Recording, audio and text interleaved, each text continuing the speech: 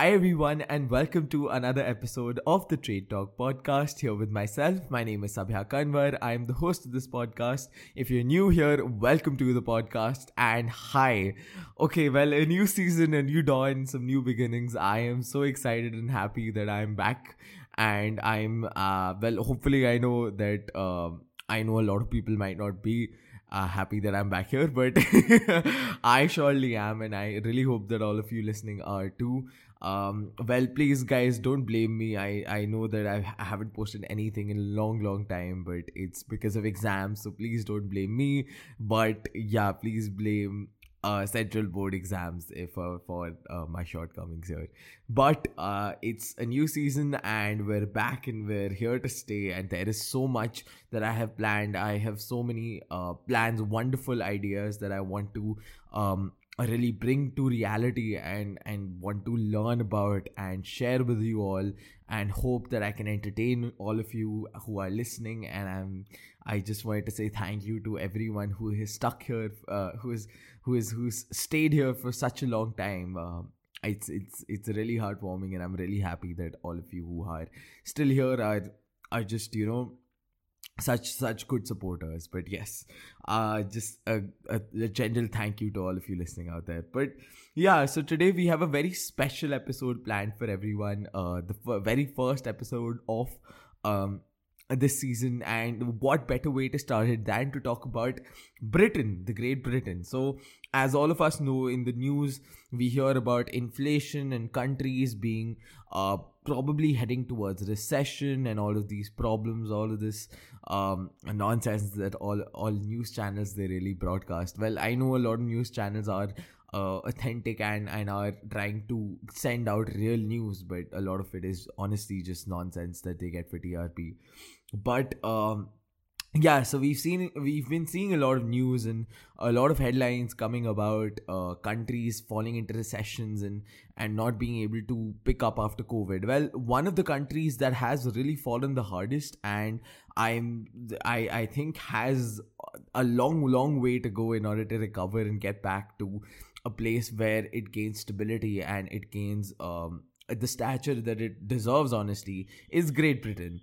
So, well, Great Britain is a country which is very closely linked to our own history, of India's history. So we see that the UK emerged as a global power during the 17th, 18th, and 19th century. I know that's a long period, 300 years, but yes, that's really how it began. So we see that as trade routes emerged and as people started to venture out from their own native land in order to gain trading routes and gaining advantage over a trading advantage over other competitors, we see how really colonies started to develop, and that's primarily how the UK became the great country that it is right now, the great nations that form it. And if I'm being honest, that's kind of really how it came to power. So the UK really colonized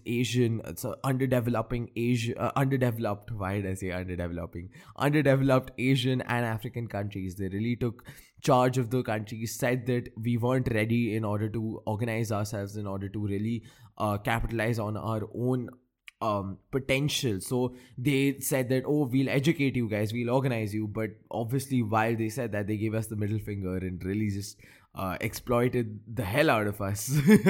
They looted our gold, our money.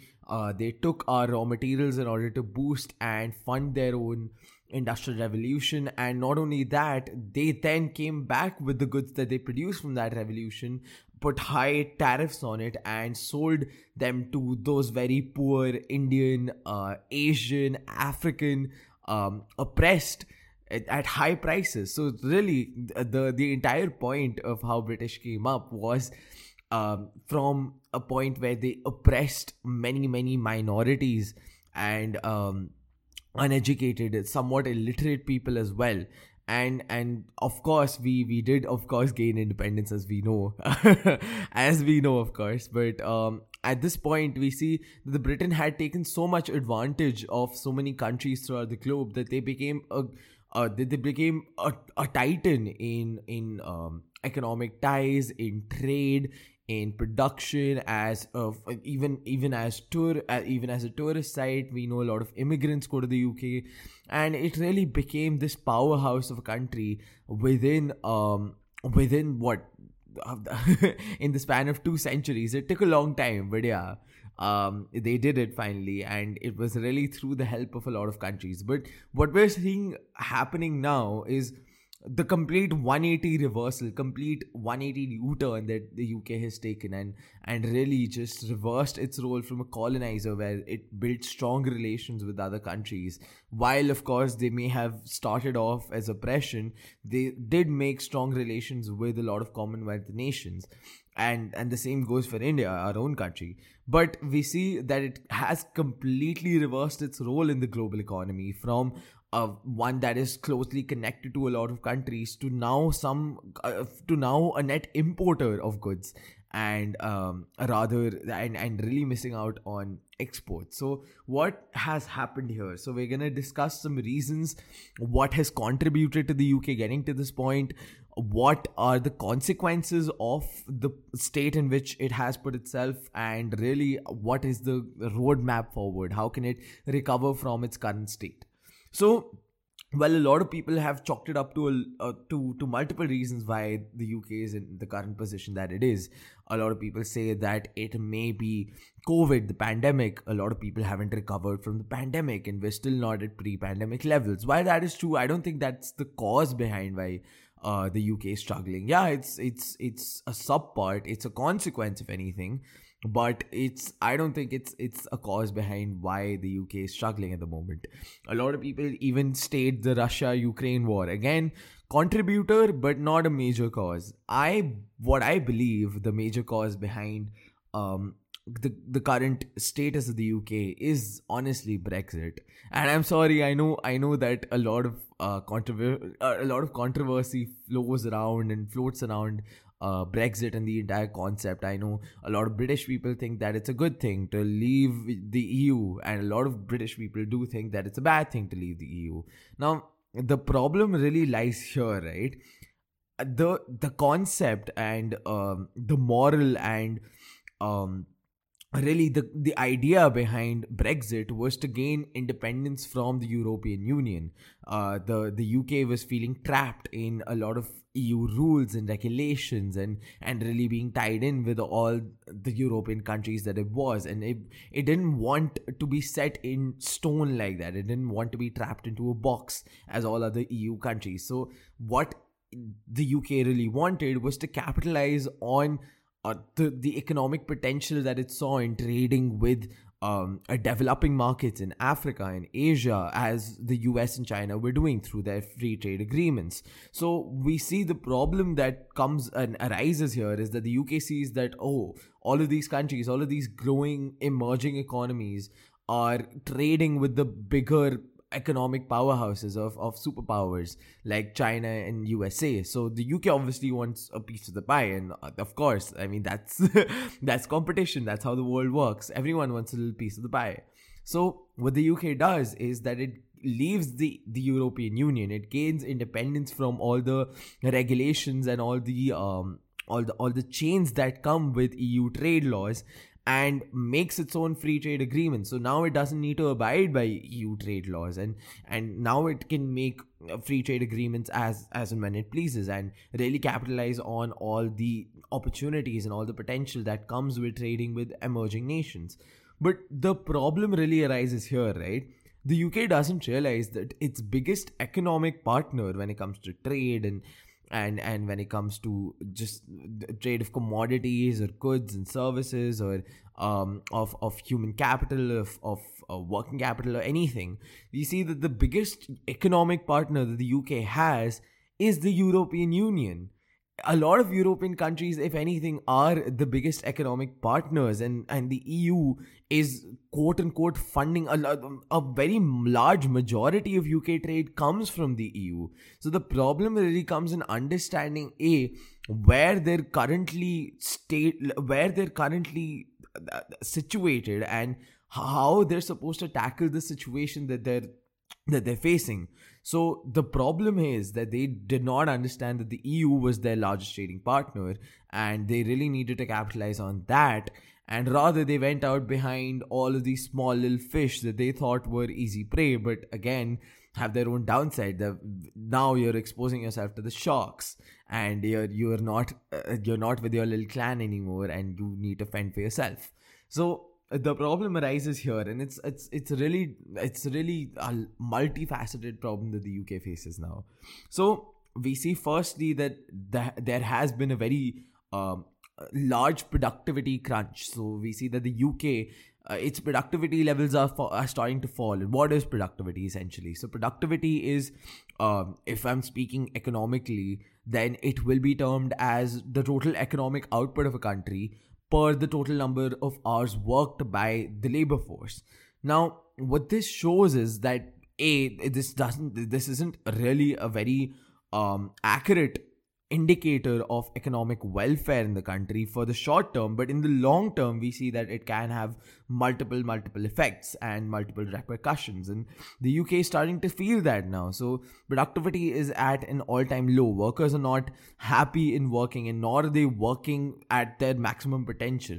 Not only that, they don't have any financial or any monetary incentive in order to work, because we see that the UK is really struggling to add to workers' wages. We see that workers' wages have been stagnant for a really long time, growing by 1 or 2 or 3 pounds a month. That's nothing. And when we even, and that's the nominal increment in average salaries and wages. When we take inflation into account, we see that if anything, average wages are falling year per year, month per month, and that's really the problem that a lot of workers are facing. That there's not a lot of incentives. The government is making policies that seem uncertain. Brexit for one.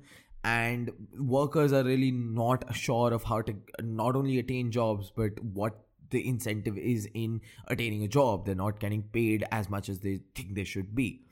Now, that is one part of the piece, one part of the problem that the UK faces. Another part of the problem, as I mentioned before, is the inflation. Now, inflation is a very, very, very vast topic for me to cover right now. I know there's a lot of facets in this problem that the world is facing currently. We see that the US and a lot of major Western economies are currently trying to combat the problem of inflation, and are, well, somewhat successful in doing so. Not in combating it, but really just trying to survive.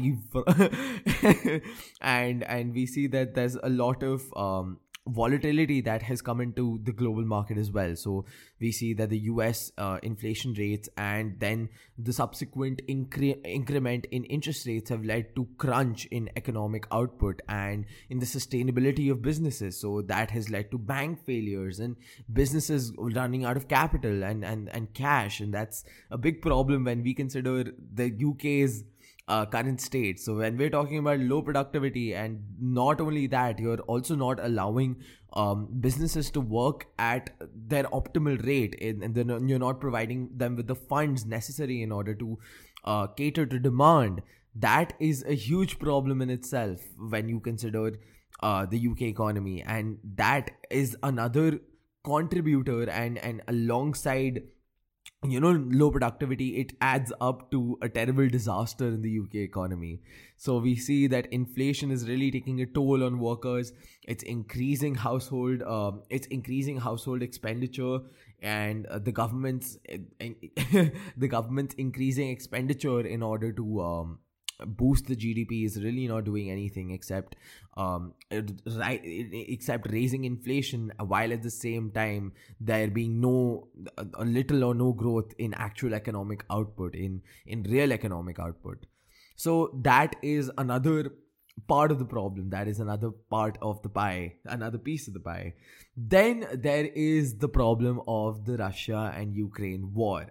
Now, this is a very special part right here. Now, the problem here was that the Russia and Ukraine war has affected largely the European Union mostly, because, see, the problem was that the European Union does not have any natural ways in order to extract oil and energy sources and fossil fuels. So we see that the UK is very scarce in terms of all of these all of these extraction points and oil fields. So the problem now is that they heavily depend on Russia, but because of the Western worldview and their stance on conflicts, on armed conflicts, and their opposition against Russia in this conflict between Russia and Ukraine, they've implemented a lot of sanctions, and they've imposed a lot of sanctions and regulations on Russia.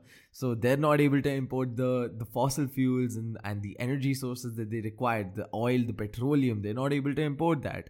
And now they're having a lot of crunch. There is a lot of supply crunch. Not only that, because of the shortage, we see that there is a very high hike in oil prices. So that is another contributing factor in inflation, which in turn, again, as we know, it reduces households' willingness in order to work, because there's a raising expenditure and there is little or to no growth in income. So we see that then consumers are demotivated. So we see inflation takes place, but they can't do anything. It's a whole cycle that goes on. It's a bunch of jargon which basically just adds up to absolute economic disaster, which is currently taking place in the UK.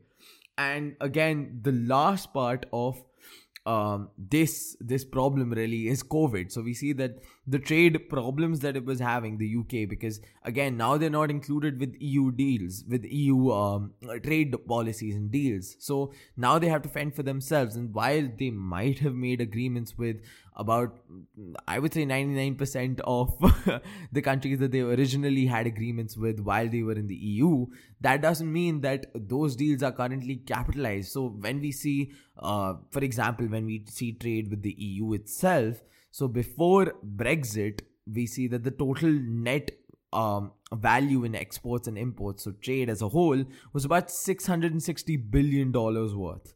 Now, when we look at it after Brexit, we see that that value has shrunken by about 33%, so third of the value that it used to be. So 660 billion has now come down to about 440 billion.